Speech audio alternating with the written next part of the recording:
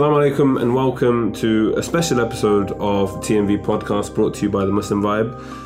As always, I'm your host Salim Qasim and I'm joined this week by the co-founder of The Muslim Vibe. We're blessed to be joined by him, Haseeb Rizvi.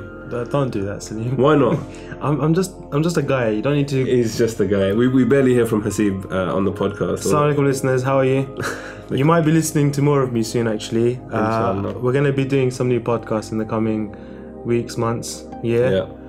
Well, let's get down to business. So this week we're very lucky to be joined by Sister Marzia Hashmi, who, as you guys know, was detained. Or maybe don't know. Or don't know.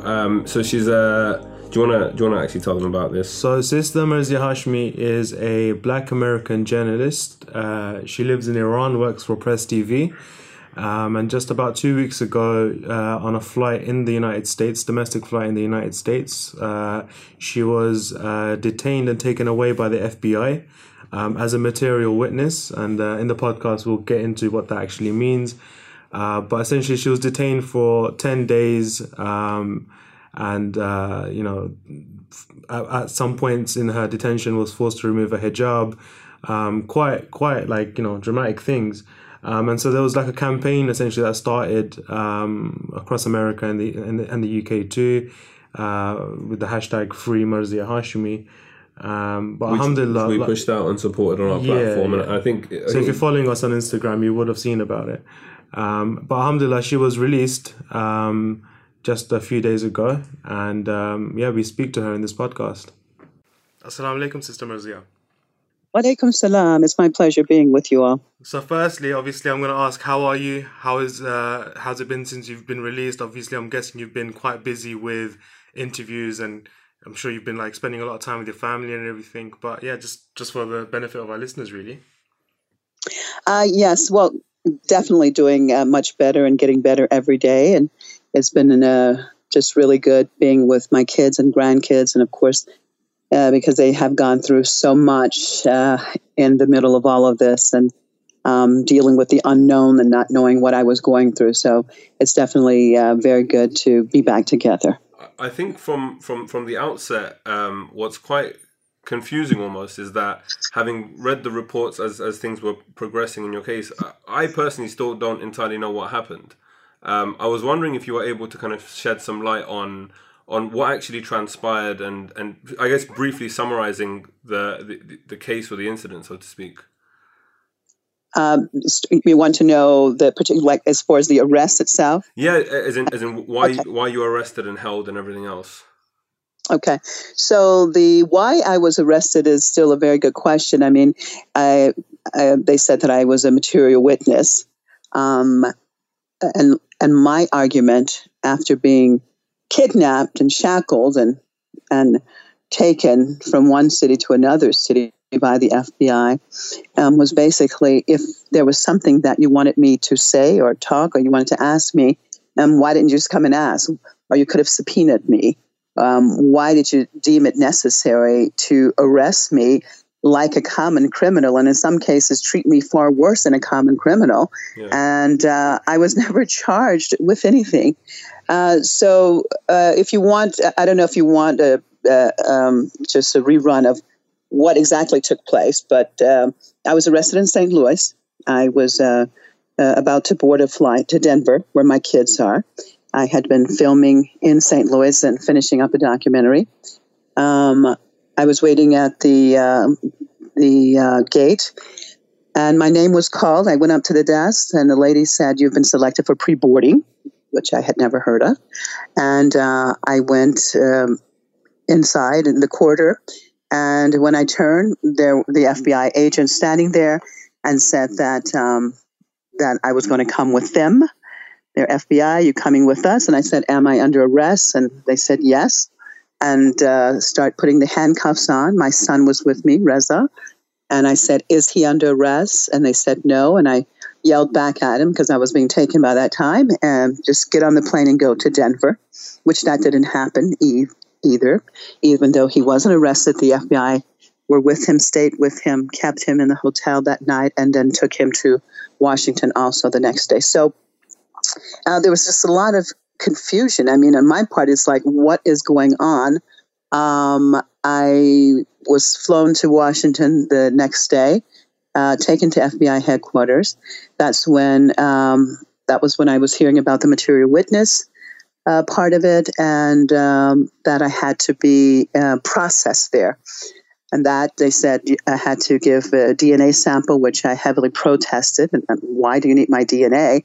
I'm not being charged with a crime. I'm not being booked. I don't want to give my DNA. And it was back and forth. And I said, you have to, whatever. Anyone coming through these doors, or whatever, we take everyone's DNA. And I said, well, I'm against you taking my DNA. But they did take my DNA.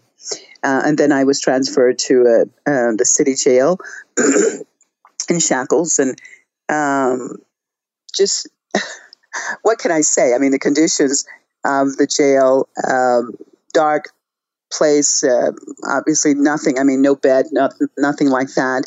And men and women in the same section, though not in the same cells, male guards walking constantly, male and female guards walking constantly, just guarding the place. And, toilet right there in the middle where anyone passing could see, or if there was other inmates on the other side, could also see.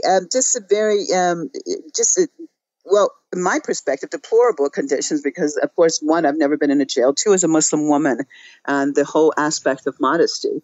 So I was gonna actually ask you about that because I'm guessing like everything you've explained to us will sound so foreign and like scary to most of our listeners, and really wish that never anyone goes through that kind of experience. So I'm guessing you must have been quite like traumatized, and this must have had like, were you scared at the time? Like, what was kind of like running through your mind when you first got like detained and like in the first 24 hours? Alhamdulillah, I was not scared at any point. I mean, and that's only because of Allah. I can definitely say that. It's interesting when we go through an experience or a shock, I think our bodies go into different modes. And for me, it was just, just going deep and continually talking to Allah, at least in my head, and just thinking to myself, I'm dealing with the Zalimeen, and just, just keeping myself focused on whatever it was, and not to break, and and continually remembering that ultimately everything is in Allah's hands. So no, fortunately, I was not scared. I was not afraid. But at the same time, I was thinking that anything can happen now. It's a range of possibilities. That's really inspiring to hear the strength you had. I wasn't expecting that response because I think if I was in a similar situation, the outcome would probably be very different in terms of the impact it would have on me. You would have given your DNA. I wouldn't have resisted any. I would have just kind of gone all in. But how did you? I mean, there was so much information coming out in activist circles about you being deprived halal food and things like that. How much of that is true, and how able were you to kind of practice your faith and pray and things like that in those circumstances? Right. I think the worst part of it for me, of course, was the taking off of my hijab. That was the worst part. That was done. That throughout the ordeal, or just at a particular point? It was city when I went to city jail, and for the booking process I wasn't really booked or charged with a crime, but anyway, still they took a mug shot and fingerprints and all of that, and they told me that I had to remove my scarf, and I said I don't. I'm within my legal rights. I'm a Muslim. I'm a practicing Muslim. There's religious freedom. I have the right to have on my hijab. Yeah. We went back and forth with that, and then they said, absolutely not. You have to take it off for the mugshot. So then they took it, and then they took the picture, and then they gave me back the scarf. But then when I went to the main prison, that was a whole different thing. And so, yes, I was made to take off my hijab. And then for a while, I had a T-shirt that they allowed me to put over my head.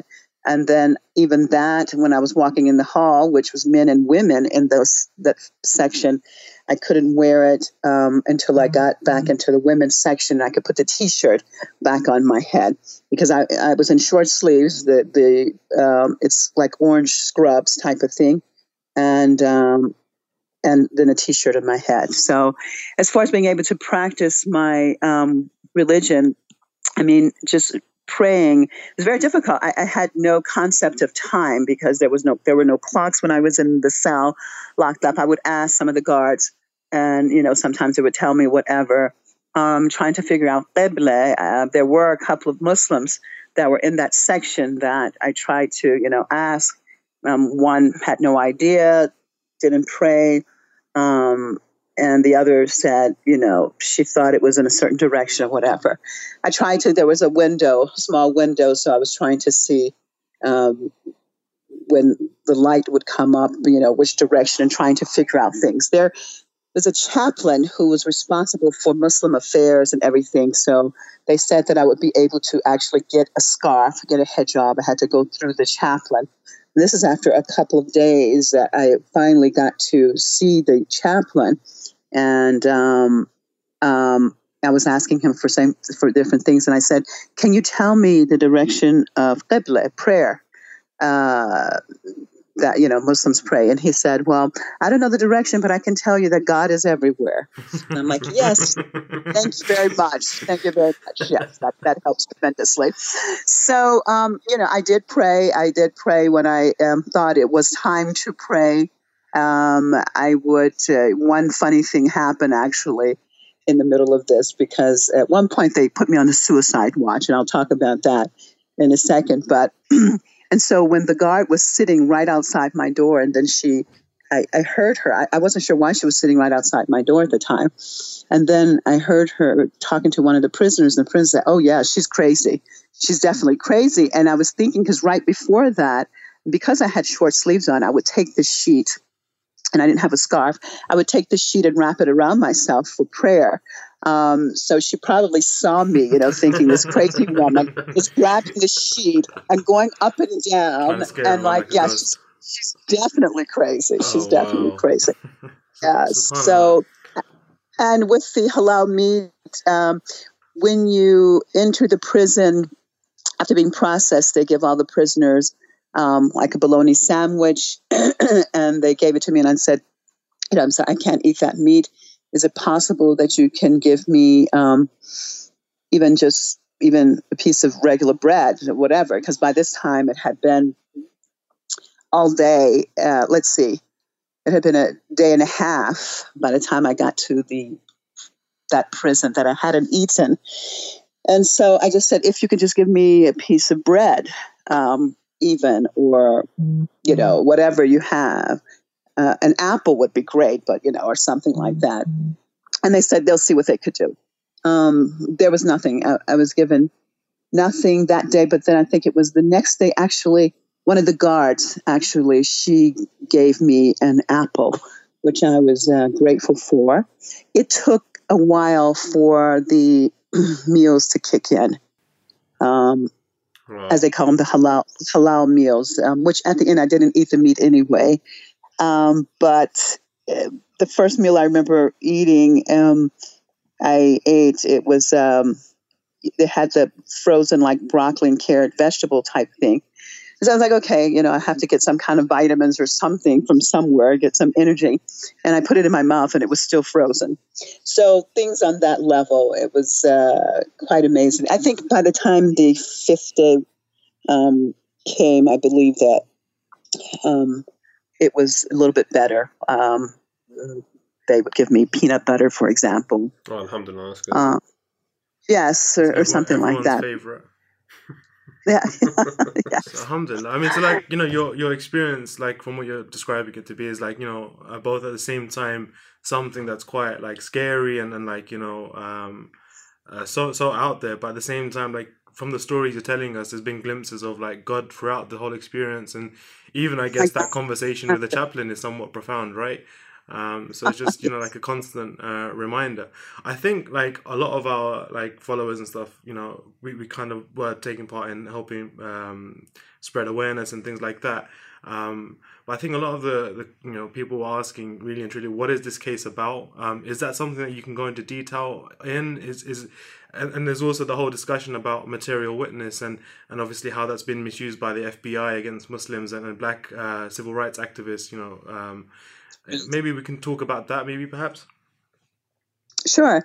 Well, about the case itself, I mean, of course, there are parts of it. The case is sealed for the most part, which is always interesting. So they can kidnap you, they can use the excuse of a material witness, and then they can seal a case. I mean, very convenient because then there's just so many things that you can't touch upon and you're not supposed to talk about.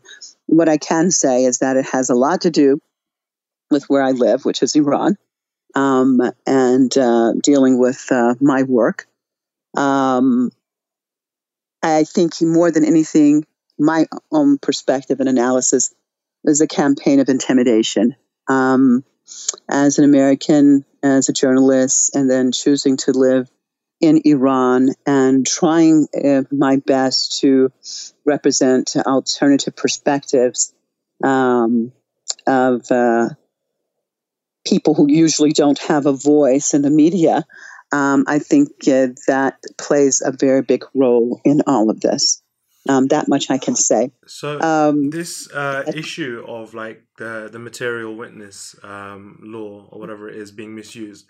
Now, a lot of our British listeners won't have an idea about this, but it's something that we kind of looked into as your case emerged, and we were like trying to understand what it meant and how it's been misused in the past and stuff. So I guess just for like the benefit of our listeners, could you perhaps explain what that means and examples of like how it's been misused in the past? Right. Well, it's been a law for a while, but it has been used more frequently since 2001, since 9/11, and the majority of victims of this have been Muslims. And what they do, they can pick you up, they can arrest you wherever you are, and take you and hold you indefinitely. Because you are a material witness, you have to address the grand jury. And until they are satisfied, they can actually keep you. So it's mind-boggling. Is there? Sorry, just a quick question. Is there a limit? Because I saw somewhere that there was only up to 48 hours could they do this. Was that true? Because obviously you were held for a lot longer. I was held for 10 days. So, to be honest, I mean, I had not done a lot of research into the material witnessing prior to this happening. Yeah. And since it's happened, I really haven't had a chance to do it. From what I understand is that, that they can actually extend it, as long as they want, but they have to give a reason, like after every so many days that we have to continue it or extend it because of whatever. So it's just this very big type law that they have put on the book to try to legitimize something that is totally illegal in anyone's mind, that you're going to take someone, pick them up off the streets. You can arrest them, but not charge them. They're not charged with a crime. And hold them. I mean, what is this? It's really mind-boggling. I think it's interesting because we have similar laws in the UK with regards to the Terrorism Act, where you can detain someone, and they keep expanding the laws by how many days you can detain someone without charging them, without anything really.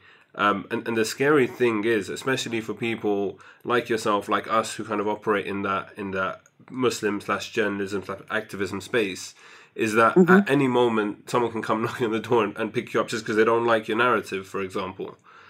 Sure. And I think that's what's quite scary. I don't want this to be too kind of dreary and dwelling on this kind of stuff. So I thought for the last couple of minutes that we have with you, it would be good to also talk about the public response that you've had.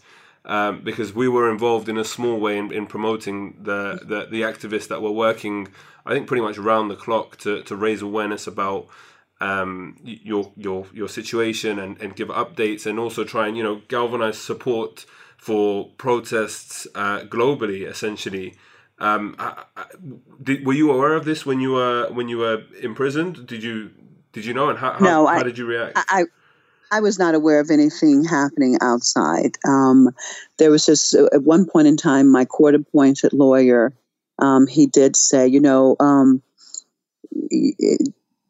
didn't want to, because the prosecutor actually had mentioned it in court, and then my lawyer reiterated that they did not want news of this to get out. And so he told me, he said, your kids have been talking to the press and they shouldn't have, whatever. And I said, well, whether they talk to the press or not, I mean, I am a media person. And if I go missing for a few days, I mean, it's going to get out. People are going to ask. Trust me on that. So he said, yes, it has gotten out. So I knew that something was going on, but I had no idea. I had no idea until I came out. Just absolutely amazing response of people across the world. I'm so humbled and just was in awe of it all and the way it took off. And I think, though, that it shows just the possibilities of coming together and making things happen. I think, especially now with our young people, especially, we're social media savvy and knowing how to use it and organizing and doing it together can be very, very effective. And I really think that we should channel this energy and try to make strides in this way in improving the overall situation, because we see the reading of the lessening of Muslim rights in so many parts of the world. And I think that once we can come together, as we saw with this campaign that people initiated in trying to get me freed, that we can make a difference. And I think, up until this time, there's so much division, unfortunately, amongst Muslims in this community against that community or whatever, the elders and the youth, and just so much nonsense that we waste our time on and not concentrating on actually having some type of positive influence and trying to make changes and improving the overall situation. But I think this shows that it can be done and it should be done, and we definitely should do it. So I'm asking everyone who's come this far to stay on board. And I haven't really had a chance to think about anything, really. I'm just trying to, a semblance of normal with my kids right now and trying to get to that point. But really, for the future, inshallah, in the near future, looking at different types of actions that we can take on, different types of issues that we can address together as a global community. Definitely. And I think a lot of what you said, on this side of it, obviously when it kind of kicked off, essentially there's the classic individuals that will always be involved in various SOS crises when they happen in the Muslim community. And alhamdulillah, I feel with a lot of experience over the last 5-10 years, separately different individuals in their own areas of expertise. And I guess having various times that this has happened in the past, not necessarily by the FBI, but various different, whether it's someone being arrested in Saudi Arabia, whatever it might be. I feel like there's a maturity that we're reaching now as a Western Muslim community, which is coordinating efforts. Yeah, there's a lot more coordination. There's a lot more respect to understand that, okay, this person is more effective in this position, so maybe I don't necessarily need to take the limelight or whatever it is. So I feel like we are definitely reaching into a better space with this. And I feel that was very well seen with the campaign for you, as brief as it was.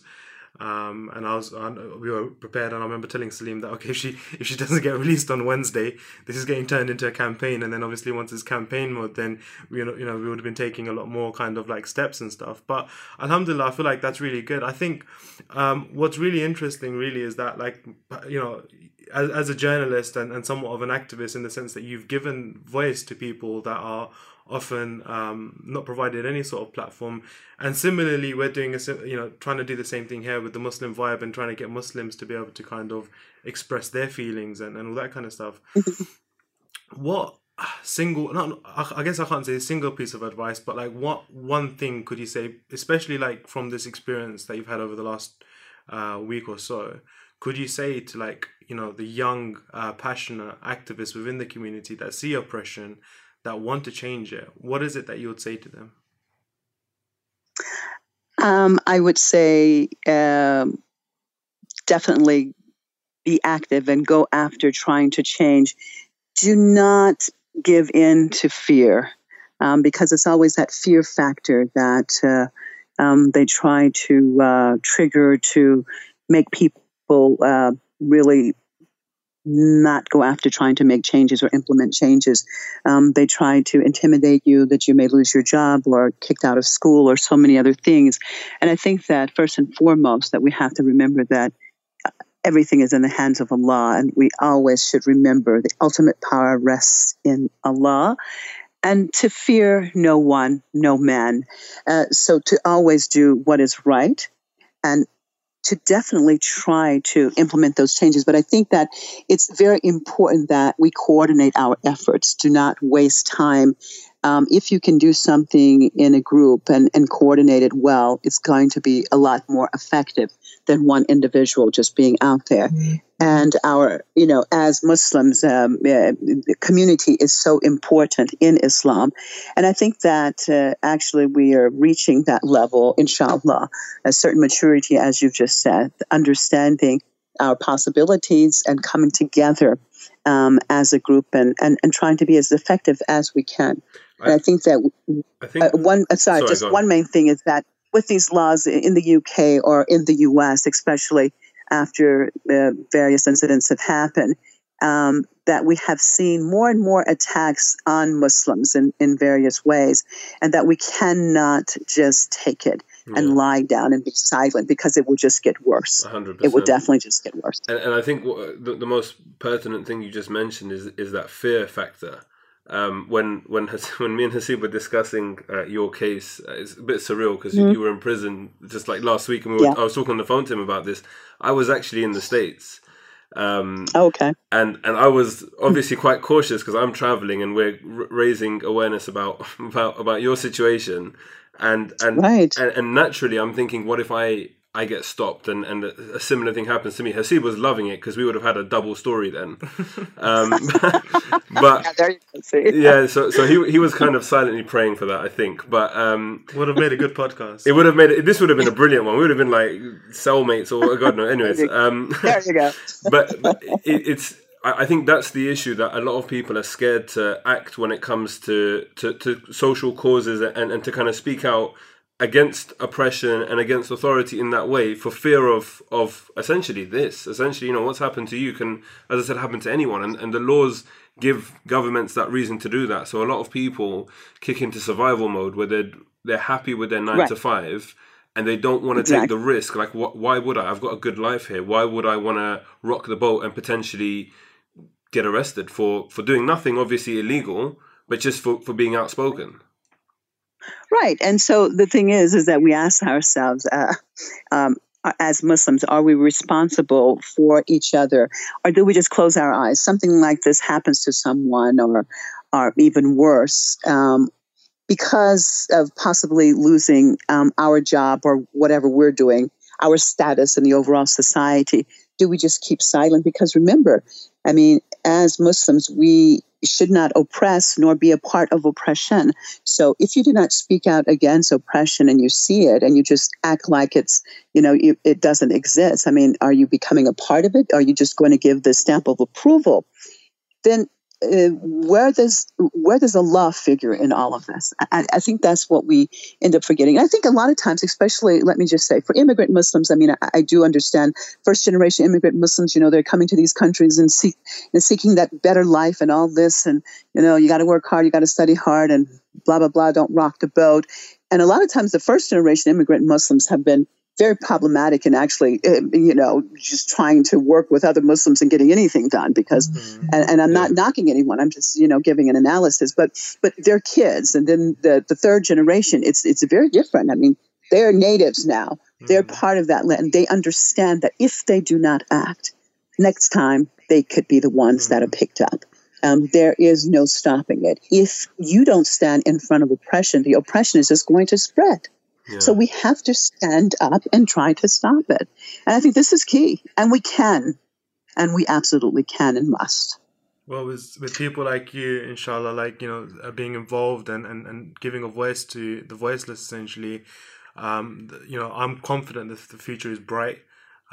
Inshallah. And we really wish you all the best in your future, and hopefully you can take the next couple of weeks off, just relaxing, recuperating. I need a vacation from this vacation. Yeah. Maybe not to Iran for a while.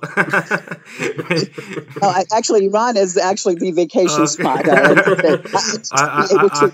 can relate. Yeah, I can relate. But no, for sure. And let me just tell you guys at Muslim Vibe, you're doing great work. I do follow your work. You're doing a great job. Okay. Thank you. Very good. Really appreciate that. And again, thank you for taking the time to speak to us. I feel like everyone likes to do all the big stuff, connecting with Al Jazeera and whoever else, but then when it comes to that, the community stuff sometimes kind of gets left by the wayside. So we appreciate the fact that you took the time out to speak with us and connect with our audience, and hopefully a lot of people that obviously worked and campaigned to I guess get more information on what's going on and help to facilitate your release, or at least try to. So we really appreciate that on behalf of our audience as well. Thank you. It's been my pleasure. And again, I just want to thank everybody who participated in this campaign for all of their efforts. And just stay on. It's not over yet. We've just begun, inshallah. Inshallah. Thank you. More power to you, Sister Merzia. Thank you so much. So that was quite powerful. Yeah, I honestly, her mentality was she was so calm and positive, and I liked how the constant thread throughout everything was God, where she's talking about, it's all up to God. God was with me, and that's like, I really like that story of the chaplain. He said God is everywhere. Yeah, I feel like that was like a deep line from like a movie or something. It's like, because perhaps like hearing that back, in that time of like, you're desperately trying to seek the direction for Qibla. Yeah. And obviously these are all just metaphors, right? Maybe I'm just kind of like over-dramatizing it in my head. You are. But it's I don't know, it's just like, it's nice that, sometimes we all forget to pray, and it's like there's nothing important happening in life.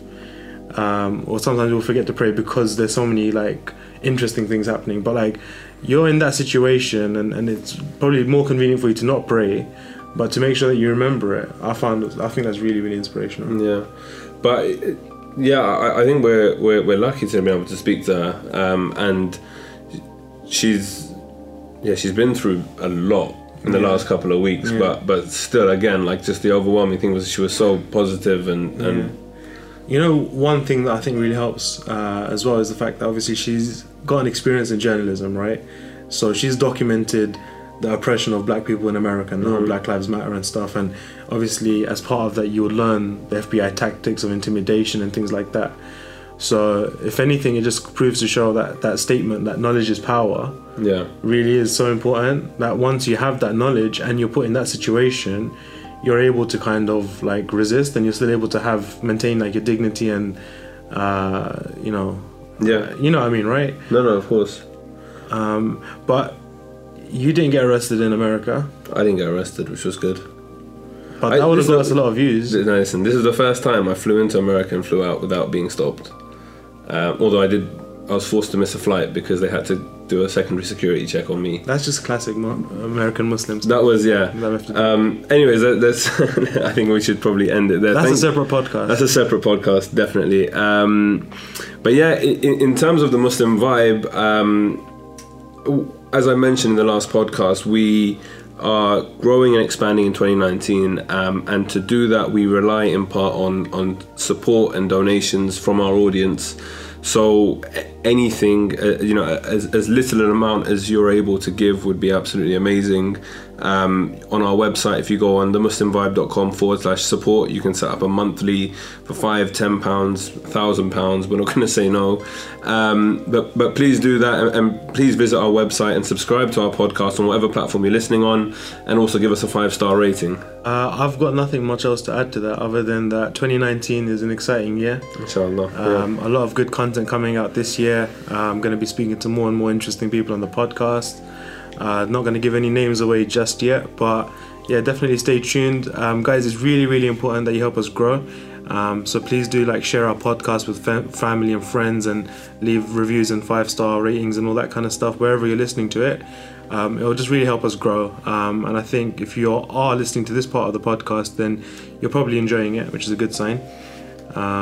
So yeah, definitely share it with other people. I'm going to sign out now, because otherwise this is going to go on for a very long time. Yeah, thank you very much for listening. Wassalamu alaikum wa rahmatullahi wa barakatuh.